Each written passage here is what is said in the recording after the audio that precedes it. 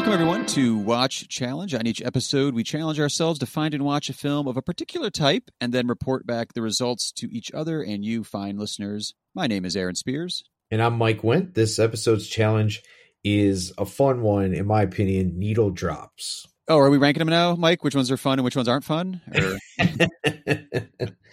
No, I mean, obviously, I think all of our topics are fun, but this one, certainly, I think both of us are music geeks as well as movie geeks. So it's like the marriage of the two is just sometimes can be magical on the screen. Yeah, no, I was just joking a little bit there. It was, it also, I liked picking this one. I mean, we have like our master list of like, oh, these would be good ideas for future shows. And this just came up in conversations like, oh shit, we should do that topic now. So it's one of those like impulsive ones, but also it's a little bit of a different way to do a watch challenge than we've done so far. I mean, we're only, in like, 20 some episodes in here, but I've never went and watched a film because I heard there was a good needle drop scene. But now I'm going to, because I put a few on my watch list that I was doing some reading and I was like, wait, that song's in that movie? Like, I'm going to check that one out. Yeah. So I'm really going to do that one. But this was more like trying to compile like kind of, I guess, we'll get into like what is a needle drop, but like how they can be used. And also in doing some research, I was like, they can be used in so many different ways that I really hadn't given that much thought to, I guess. Absolutely. Yeah. And this is where YouTube really comes in handy for some of these episodes, because so many other people have compiled these, or they just simply have the clip of where the song is featured. And so many of them, I'm surprised they're not like immediately flagged or, silenced because of the lucrative nature of music licensing. That could be a subject for another day.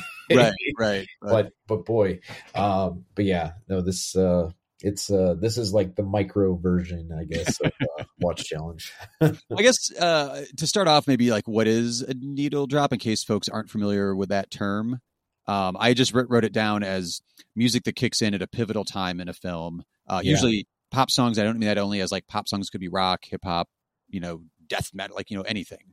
But that was also just me coming up with something off the top of my head. Like, that's what it means to me. Is that kind of how you're looking at it, Mike?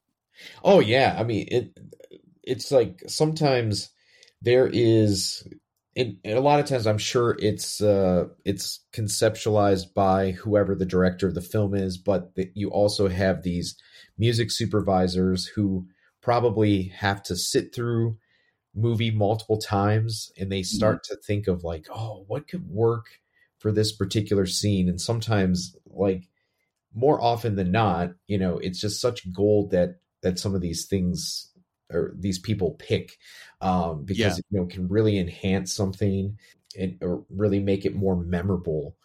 Sometimes, it's like if you watch it with the sound clip or you watch it isolated, right?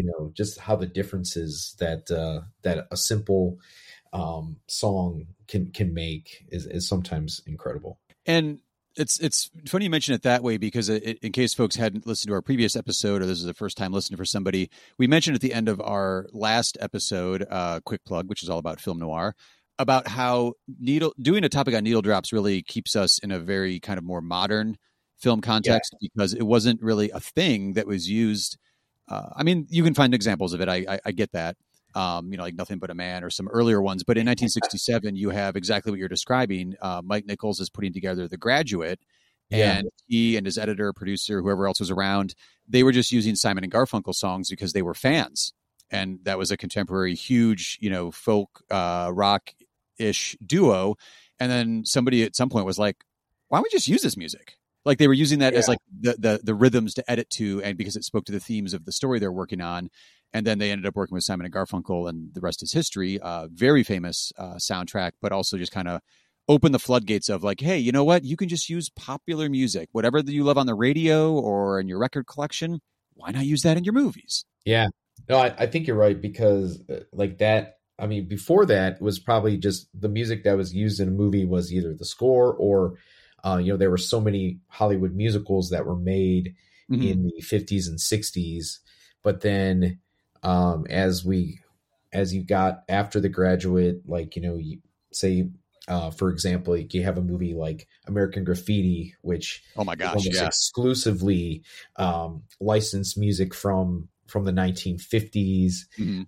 or the late, either like the very early 60s, Right. where probably before that it wouldn't have been thought of to use all of those songs. Like it would only have to be original works or something like That's that. a good question, actually, because even, and maybe we'll do this as a topic at some point, but I have a very soft spot for like the beach party films. Oh yeah, So like early mid 60s, and they were using like at the time his stage name Little Stevie Wonder is in one of those sure. movies singing one of his songs. So like, but it's not in the context that we're talking about with Needle Drops. Those were like performances built in within it. So yeah, I Yeah, wonder if Graduate or other stuff hadn't come along in the late 60s there, if American Graffiti would just be the one that like broke it all open. yeah, yeah. I mean, I'm sure at the time. I mean, I would have to look into this, but like, I'm sure at the time it wasn't as expensive back then to get like all of those songs, because maybe by then, because they were Yeah. about 20-ish years old, maybe they were just thought of as like, oh, that's old stuff. Right. That's fine now. But I'm sure if like if you or I try to make American Graffiti now, Oh, hello, it would. 15 million just for Oh, music rights. oh, Yeah. exactly. Oh It my would gosh. just Yeah. break the bank. Well, yeah, I could see it going either way. I could see it go in the way of like it would be cheap to get the rights because everyone's like, you want to use it for what? Yeah, who cares? Whatever. Or we're also in the era of like payola scams on the radio to Yes. get certain songs out there. So maybe it would have been price gouging a little bit. Right. Um, I know one of the directors, and we're going to kind of talk about some of the greatest that Sure. we aren't mentioning here in just a second. But I remember that story specifically coming about with Richard Linklater putting together Dazed and Confused, which Oh yeah. not pick because it's awesome and I think it's very well known and it's not one I wanted to highlight necessarily, but trying to get Sweet Emotion for that opening scene with Aerosmith Oh yeah. was like, how much money are we paying for this? Says the producer, and Richard Linklater was like, no man, I gotta open it with this. And fucking if that's not a memorable first impression of a movie. Oh my God. Yeah. It's got to be one of the Yeah. top five, like, of like opening song choices. For sure. In the last 25, 30 years. Yeah. Well, before we mention some of like the greats that we're technically going to mention but not really mention, there was this thing that popped up, and being the filmmaker here of the duo, Mike, I wanted to ask you about being diegetic sound versus non-diegetic sound, but specifically for the songs that are being played. Yeah. So we've got diegetic, meaning the characters hear it in the scene, versus non-diegetic. They're not heard by the character, but we hear it. Well, we hear both. Yeah. So, like, I would say a great example of diegetic would be the fact that in American Psycho, you have Christian Bale's character acknowledges Huey Lewis before he makes one of his kills, which I believe is Hip to Be Square. Oh my God, that's a great. I didn't even think about that one. That movie's full of those. Yeah, it's like he'll. I mean, because he talks about Huey Lewis, and then apparently, I watched a video where, Huey. I guess it was a tough sell at first because they realized that it's associated with the movie about a serial killer, but right. Once they read the script and I think they saw some of the footage, they eventually signed off on it. Yeah. So that would be like the diegetic. A non-diegetic would be, there's a great sequence in Goodfellas that is done to the ending portion of Layla, where it's like you have this nice tracking shot over this pink Cadillac we have like two dead yeah of our dead mobsters, and it goes into this nice little montage, because it kind of segues towards the end of the film, but to me that's one of the most memorable ones. It's just so beautiful. I mean, such beautiful music, but you're also seeing like horrific things sometimes happening. Yeah, it's like all dead mobster montage. Yes. Yeah. Yes. Yeah, that's a good point. Which is interesting that they could both be needle drops, but then also, as we were mentioning, like getting rights to certain movies too. Oh yeah. How it's with the Huey Lewis too, like that's a hard sell. We're like, I want to use your music.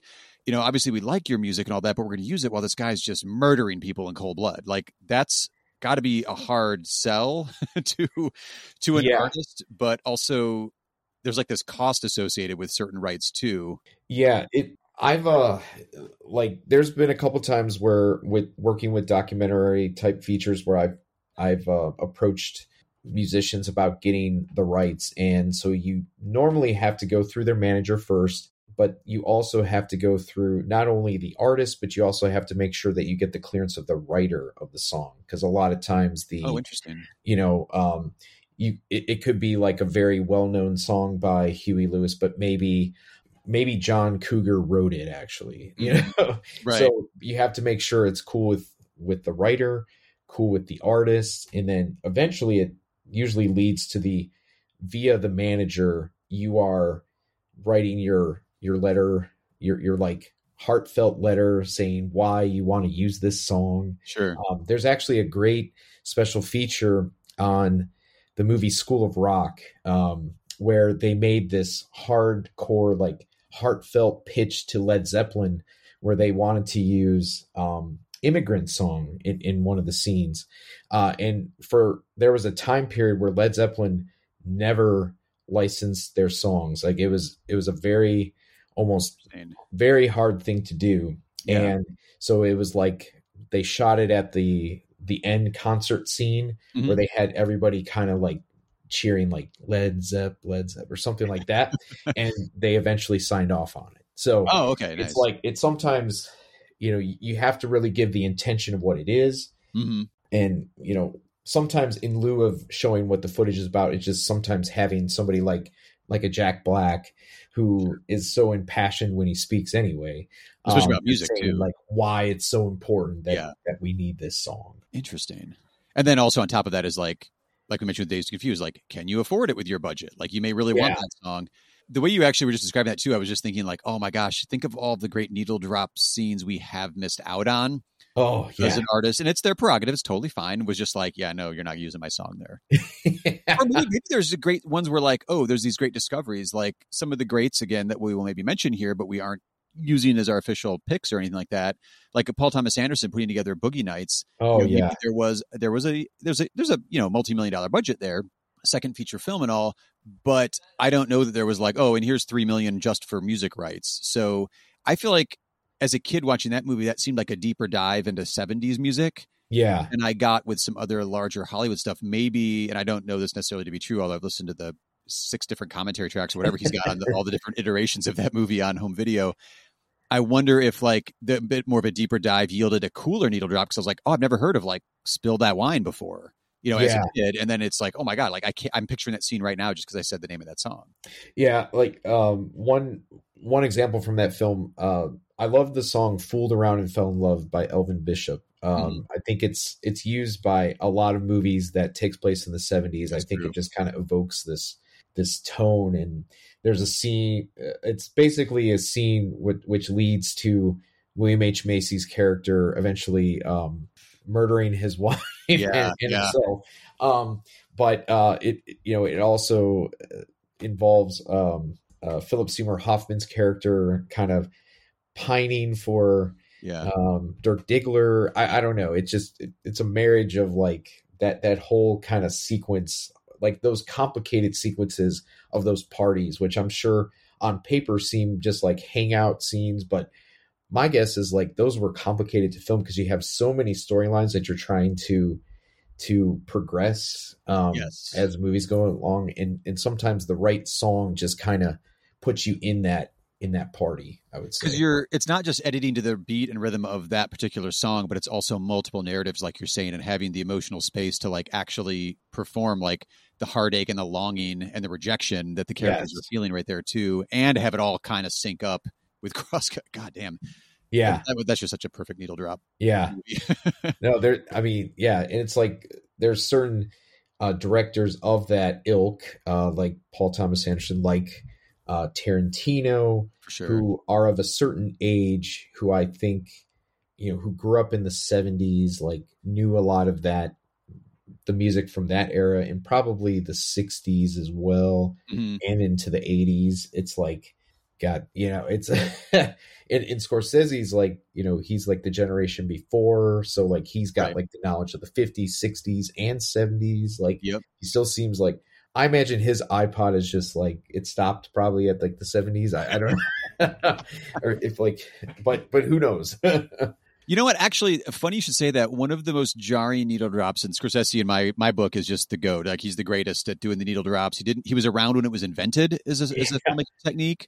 But even Mean Streets has this great thing where, again, it's crap. I always fuck it up. Hang on. So it's a good, I think it's non-diegetic example where, and Mean Streets isn't his first feature film. You got Boscar Bertha and Who's That Knocking at My Door, but it's the first one that kind of really went out to the public in a big, big way. And there's a scene where Harvey Keitel's sitting at the bar and Jumpin' Jack Flash kicks on. Obviously, Scorsese has got a huge loving relationship with the Rolling Stones.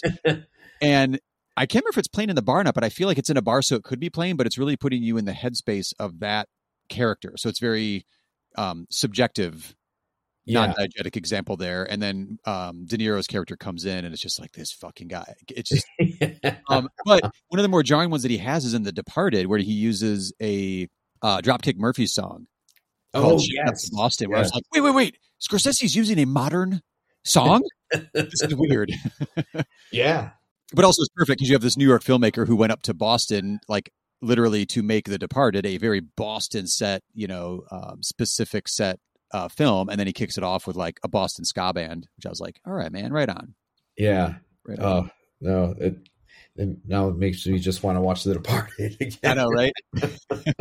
Well, that was sort of the thing, that hearing the songs or even just the title of a song, like that was kind of my criteria for how I picked a couple honorable mentions. And my main one was like the song itself, my visual in my brain is immediately the movie. It was sort of how I went with that. I also ran across this question of, and I have several different examples of it within my honorable mentions, but like a song that you either know the song and then it's used in the film, you're like, oh shit, I love that song. Like that gives you a different kind of endorphin rush of recognition and appreciation of it, versus also like a song kicks in and you don't know the song. We're like, oh fuck it, that was perfect. Which I think, honestly, because it's not really always my genre of music, that's more of the Wes Anderson school of song choices. Sure. Because I wasn't really like a big Velvet Underground fan or some of the stuff there at the time of seeing those movies, where I was like, what the hell is that song? That's an amazing song. Yeah. It's earlier this year we had, or it was late last year, French Dispatch. It's like, I think whenever a Wes Anderson trailer comes out, you're gonna hear some kind of like unique song that immediately, like, I'm Googling like, what is that? Like, it sounds like avant-garde 60s or something. And I know there are some people who absolutely just despise like his movies because they're so kind of unique and out there. Right. But no, I mean, that always kind of gives me like a rush. I think when I see like a trailer for a Wes Anderson thing coming out, because he tends, like, he should be probably thrown in one of those in the categories with the Tarantinos and the other Anderson. The other Anderson, yeah. Yeah. So, all right. So with all those like greats that I think with an easy Google search, or if you just asked anybody who's a casual film watcher, they would probably rattle off a lot of those same folks as well.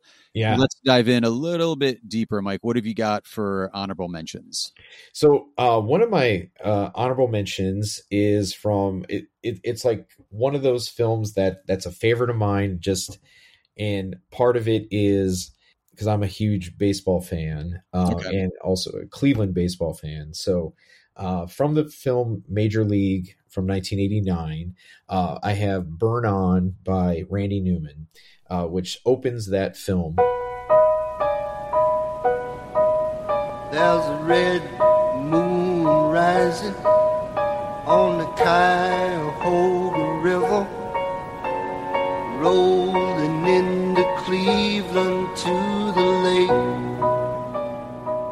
Oh, that's that song. Okay. Yeah. Burn On is written about Cleveland.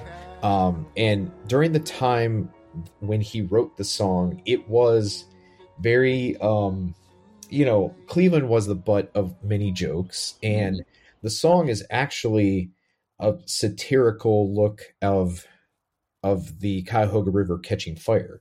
But in the context of Major League, it's a really kind of beautiful song that looks at kind of the downturn that the Cleveland baseball team was having, like 34 straight years of losing. Mm-hmm. And it kind of just matches it. So like, there's like this nice montage to it that shows that, they won the World Series in 48, but then since then they were pretty bad. And I've heard him, he did like a concert here not that long ago, it's just like one of those songs where it's like, it's so deceptive that it is kind of like poking fun of the city, but you listen to it and it's like, I don't know, it's like music to my ears when I hear it, because it says like Cleveland, city of light, city of magic, but then like there's all these like little pot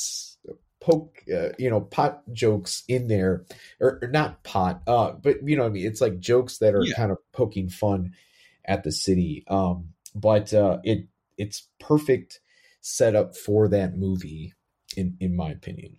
No, I agree. And it's not a singer or artist that I know too well. And when you said the name, I was like, what song from Major League is that one? Because it's not Wild Thing. So what song are you talking about? But as soon as you mentioned the opening, I was like, oh, I'm immediately picturing it, and I can hear that song. Yeah. Yeah. How about you?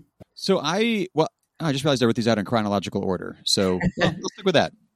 So the first one I was thinking of was going back to like when the needle drop started. We mentioned The Graduate in 1967. Sure. My first pick is from 1969. One of my all-time favorite American films, Easy Rider. Yes. Directed by the madman Dennis Hopper himself. And I use this in the New Hollywood class I teach as well. And when I show this film or even the trailer for it, this song, Born to Be Wild by Steppenwolf, I feel like is just so associated with that movie. And if you have seen that movie, as soon as I said Born to Be Wild, the way it just kicks off, boom,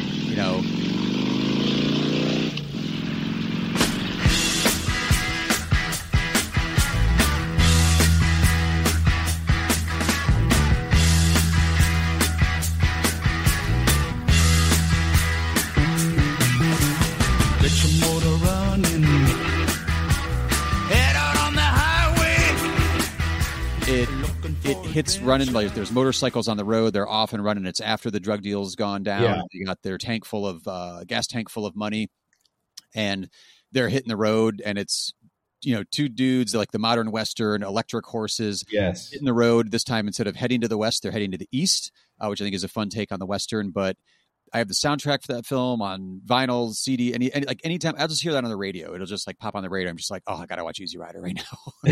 It's just so ingrained. I watched Easy Rider so long ago. I don't know if I was aware of that song before seeing that movie or not.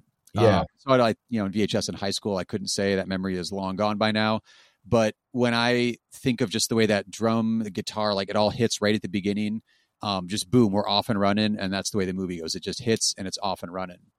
That's awesome. And since it's 1969, I have to think, kind of like we were speculating with American Graffiti. I feel like one of these movies would have come along. Obviously, Easy Rider was a couple years before American Graffiti, but this needle drop pop music on the soundtrack just was gonna happen sooner or later. Anyway, I feel like it was just ready to go. And The Graduate blew it open in 1967. By the time we get to Dennis Hopper in the editing bay doing Easy Rider in 1968 and 1969. Yeah, great. I mean, just it's like a greatest hits of the rock soundtrack of the era.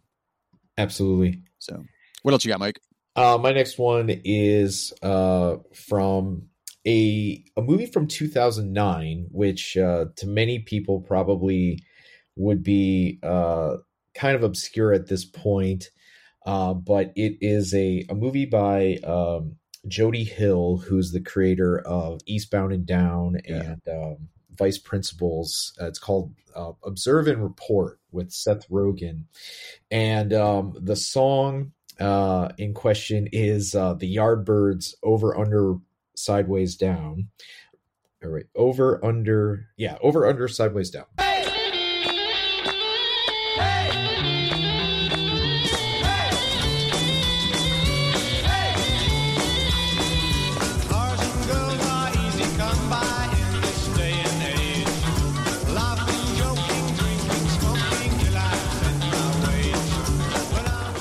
A very cool song, but it's used in this montage. So basically, Seth Rogen plays this mall security cop who's kind of like at a crossroads. He's kind of a lonely person, and he has this cohort that is that is played by I know his last name is Pena. Oh, Michael Pena. Yes. Yeah. But they are like the perfect duo here. But it's this montage basically where they're doing cocaine and a bunch of other drugs, and they are basically they're running around the mall, protecting it from like kids. So like they're like breaking skateboards, and they're like riding the cheap mall rides and stuff. I don't know. It's just like such a weird movie, but just like such an upbeat scene set to this song. Because it's basically, it's a 60s song. It's probably, there was a lot of psychedelics done to that probably. Oh yeah. And they're doing quite a bit of drugs in the film, and it's, I don't know, it always stuck out to me. That movie, I probably haven't seen it for a while, but that particular scene was very memorable for me. Yeah. I adore that movie. I have not seen that in a while, but I remember seeing it twice in the theater, and I was like, what song are you talking about? And then as soon as you were describing, it's like, oh, I remember that montage. Exactly. I need to watch that right now.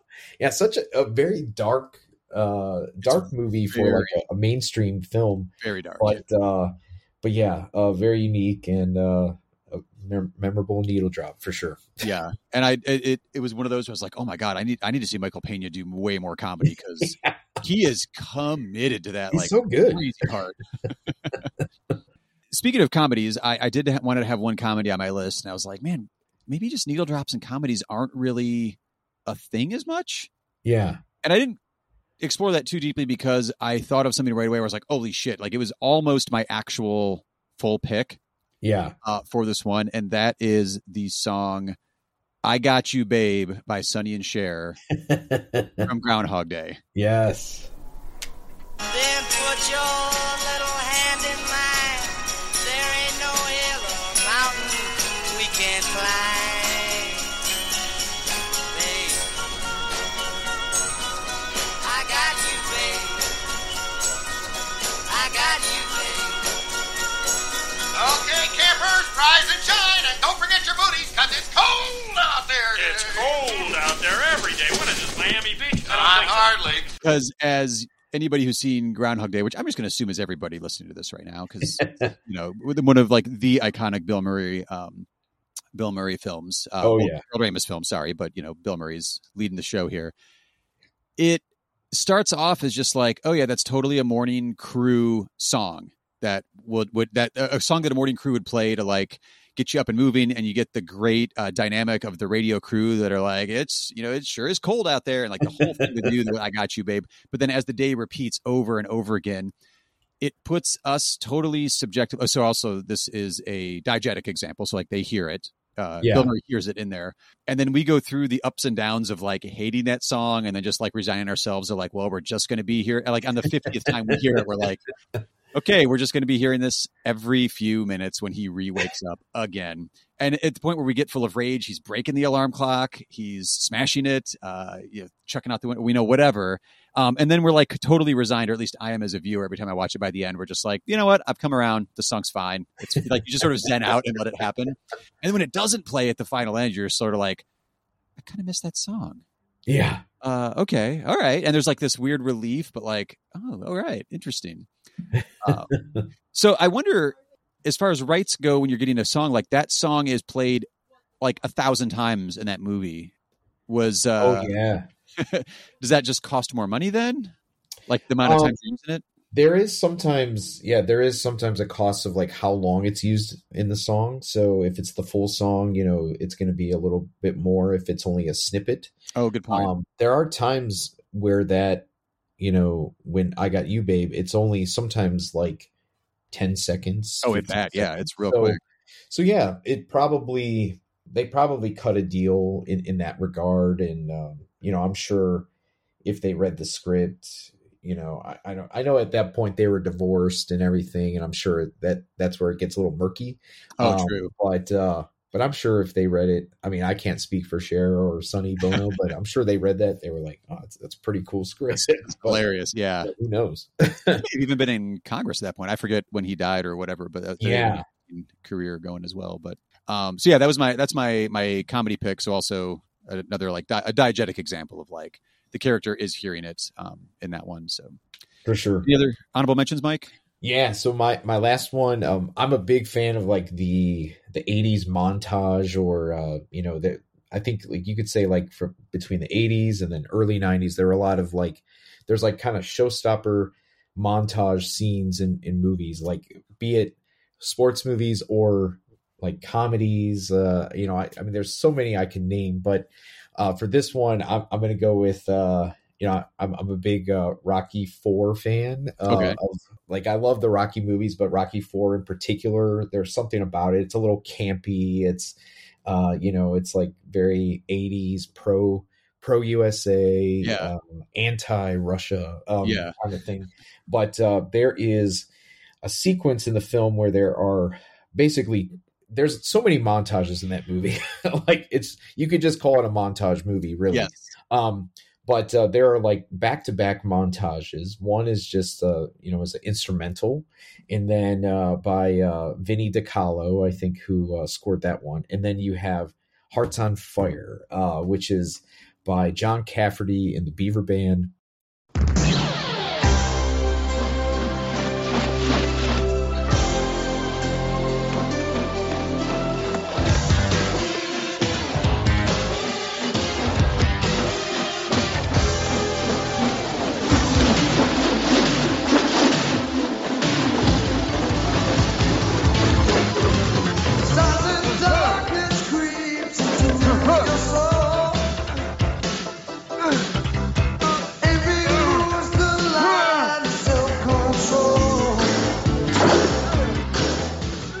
John Cafferty actually probably best known for having a great needle drop in the movie Eddie and the Cruisers, which is called On the Dark Side. But this one, Hearts on Fire, is, you know, it's like the ultimate boxing movie montage.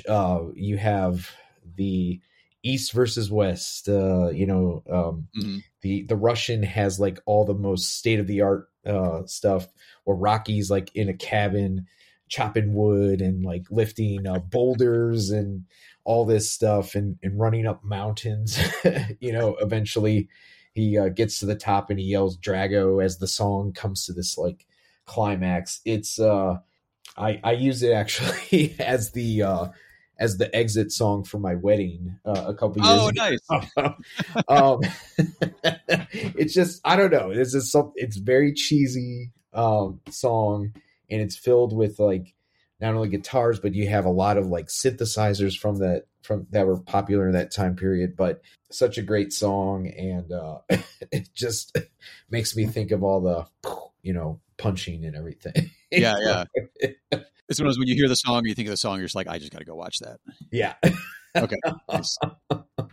I don't know if I've ever gone that deep into the Rocky franchise. So that's a gap I've got. I mean, arguably it's that particular needle drop, because I have not experienced that needle drop. You know, arguably it's, you know, some people could look at like, you know, you see the first one won Best Picture Oscar, you know, by the fourth, it had really gotten, you know, kind of showing with the times. I think, you know, it was very excessive 80s, sure.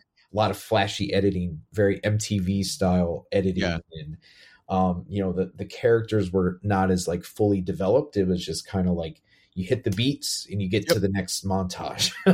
We got a formula here, folks. Let's do it. Exactly. Yeah.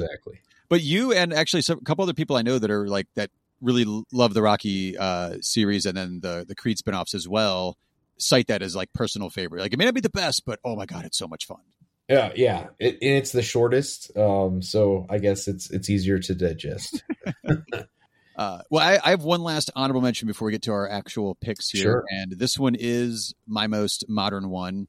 This falls in the category of song I did know ahead of time that I adore. It was part of the soundtrack to my college years. Me and my roommates were huge fans of the John Spencer Blues Explosion.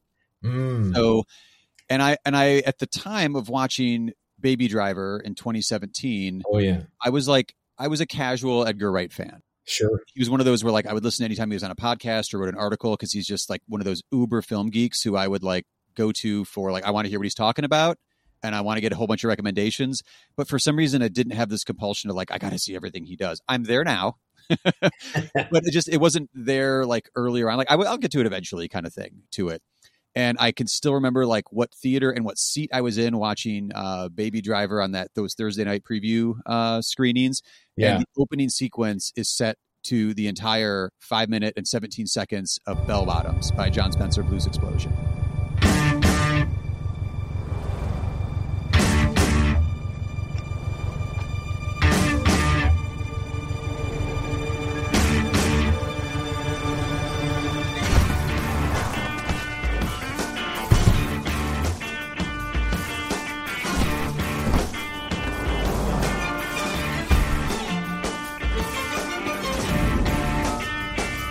And it's also, I think, just one of the top tier car chases that's ever been filmed. Yes. It's Baby at the wheel with the crew that's robbing the bank, and it hooked me because I love the song, but also the way that Edgar Wright and his cinematographer and his editors put it together. We don't see the bank robbery.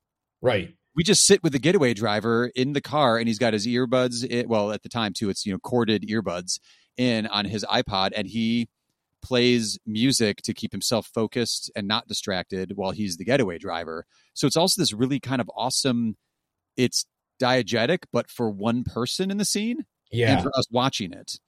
And it goes with the ups and downs of that song. And like, if you know the song, there's like quieter parts and it gets immediately crazy and then it gets quieter and it's all over the place. And that editing to that, an amazing car chase sequence as well. I was like, oh my God, you have got me. I'm 5-star movie already. Let's see what you got after this. And that was just the opening scene. And then the whole movie itself is kind of, I have a very liberal sense of what a musical is. But that one to me is like, it's a musical. Oh yeah.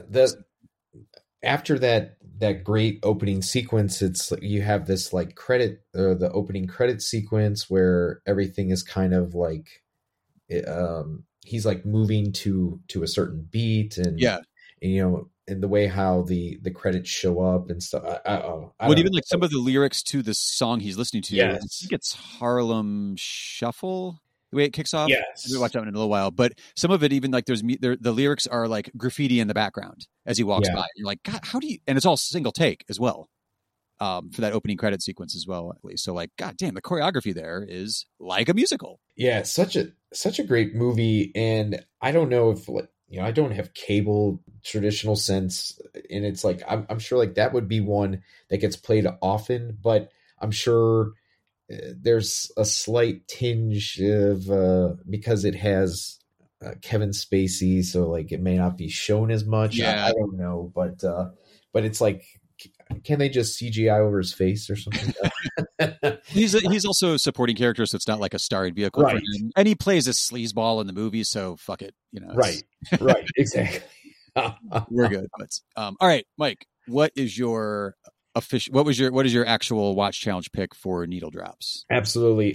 So I think one of my favorite films of all time, and this is now it's over 20 years old now, but is Cameron Crowe's Almost Famous, and I'm gonna go with Tiny Dancer. And it's an example of the diegetic where everybody is aware of the song in the film. It's like at a pivotal time in the film where we have Russell, the leader of the band, the guitarist, who is just had this kind of drug fueled night where he goes to a party and basically is doing a lot of thinking about the band because he is kind of like put together in the spotlight, maybe rightfully so, but like he's kind of the one getting more of the spotlight where the rest of the band kind of thinks they're an afterthought. Mm-hmm. But this is kind of the scene where they all come back together, and it's like a big, almost like apology to everybody. It's like everybody's in a weird place, but then this particular song kind of gets them all back on the same map. The power of music. Jesus freeze out street, and then tickets are forgone. Turning back, she just laughs. The boulevard is not that bad. Piano man, he makes a stand in the auditorium. I'm a big Elton John fan. Finally got to see him live a couple years ago. Now it's like a 4 or 5 year Goodbye Yellow Brick Road tour. But this was, when I saw that show, like this, it was one of the highlights to hear that live. Tiny Dancer. But in this film, it's the high point, I think, of that film. And so many great performances, and there's all these like little nuances that the characters are giving during that particular scene that you kind of like. There's something about that film where it's like you really fall for those characters because each of them is very distinctly given their own quirks and everything.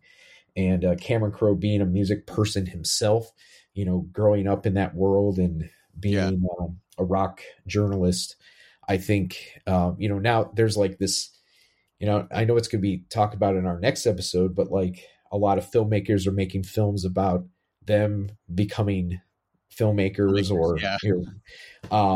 this is like, he almost kind of started the trend of like looking backwards and kind of making a film about his youth. And so, yeah, I think that's why Almost Famous Tiny Dancer is my pick. That was on my short list because I was thinking about that one a lot too. I was actually looking at it as kind of both diegetic and non-diegetic because the song itself, like, and you know better than I do, but I feel like it starts off with like some light piano. Yeah. Oh yeah. And you think it's just this melancholy end when like the tour manager, the guy with the awesome mustache and the hat, is like getting Billy Crudup away from the party, and Patrick Fugit's character too, the young rock journalist, they're getting away from the party. Like, I'm sorry, folks, the evening has come to an end. It's gone. We'll see you in 74. There you go. Ladies and gentlemen, the evening is over. We hope you all enjoyed yourselves, and we'll see you all again in 1974. Good evening! Blue jean baby, LA lady.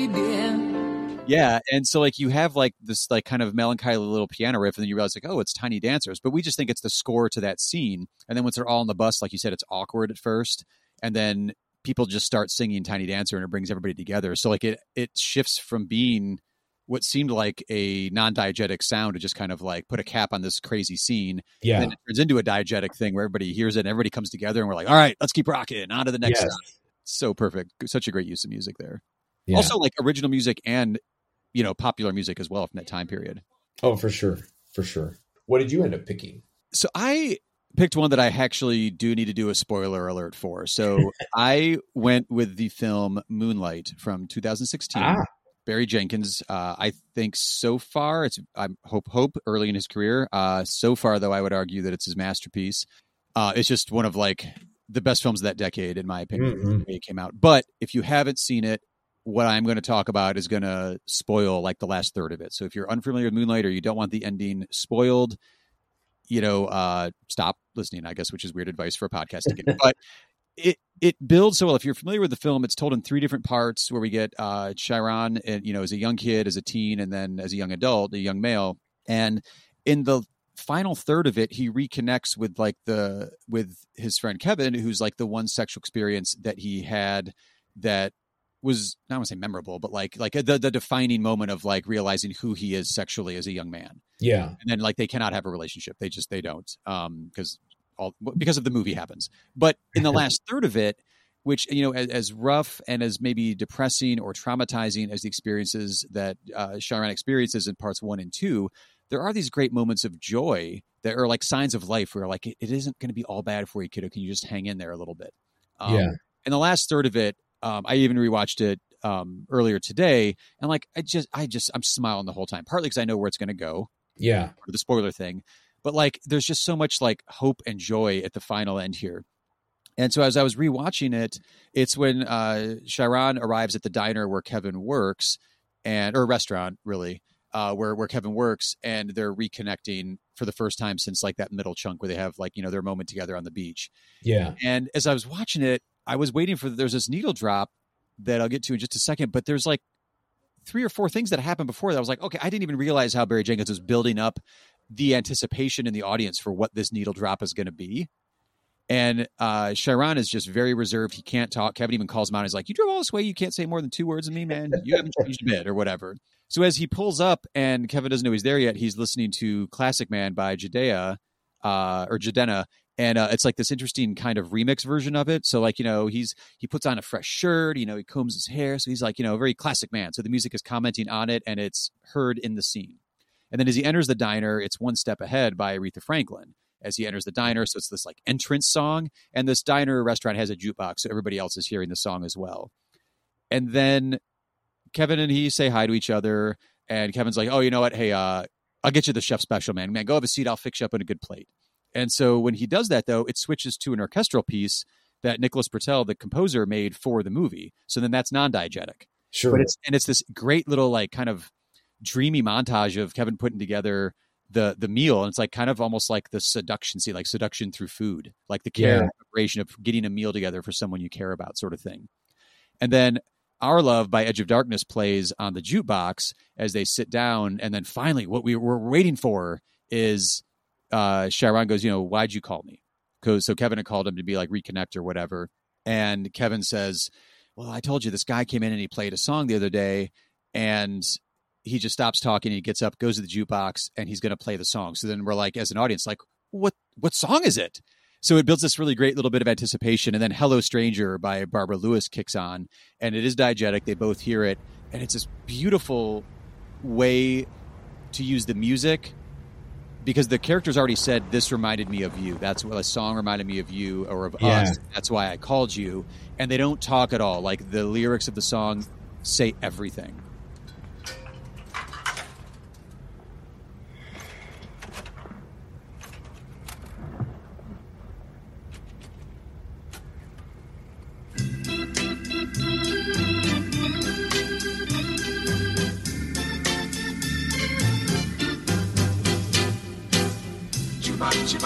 My baby, chubop, chubop. Hello, stranger.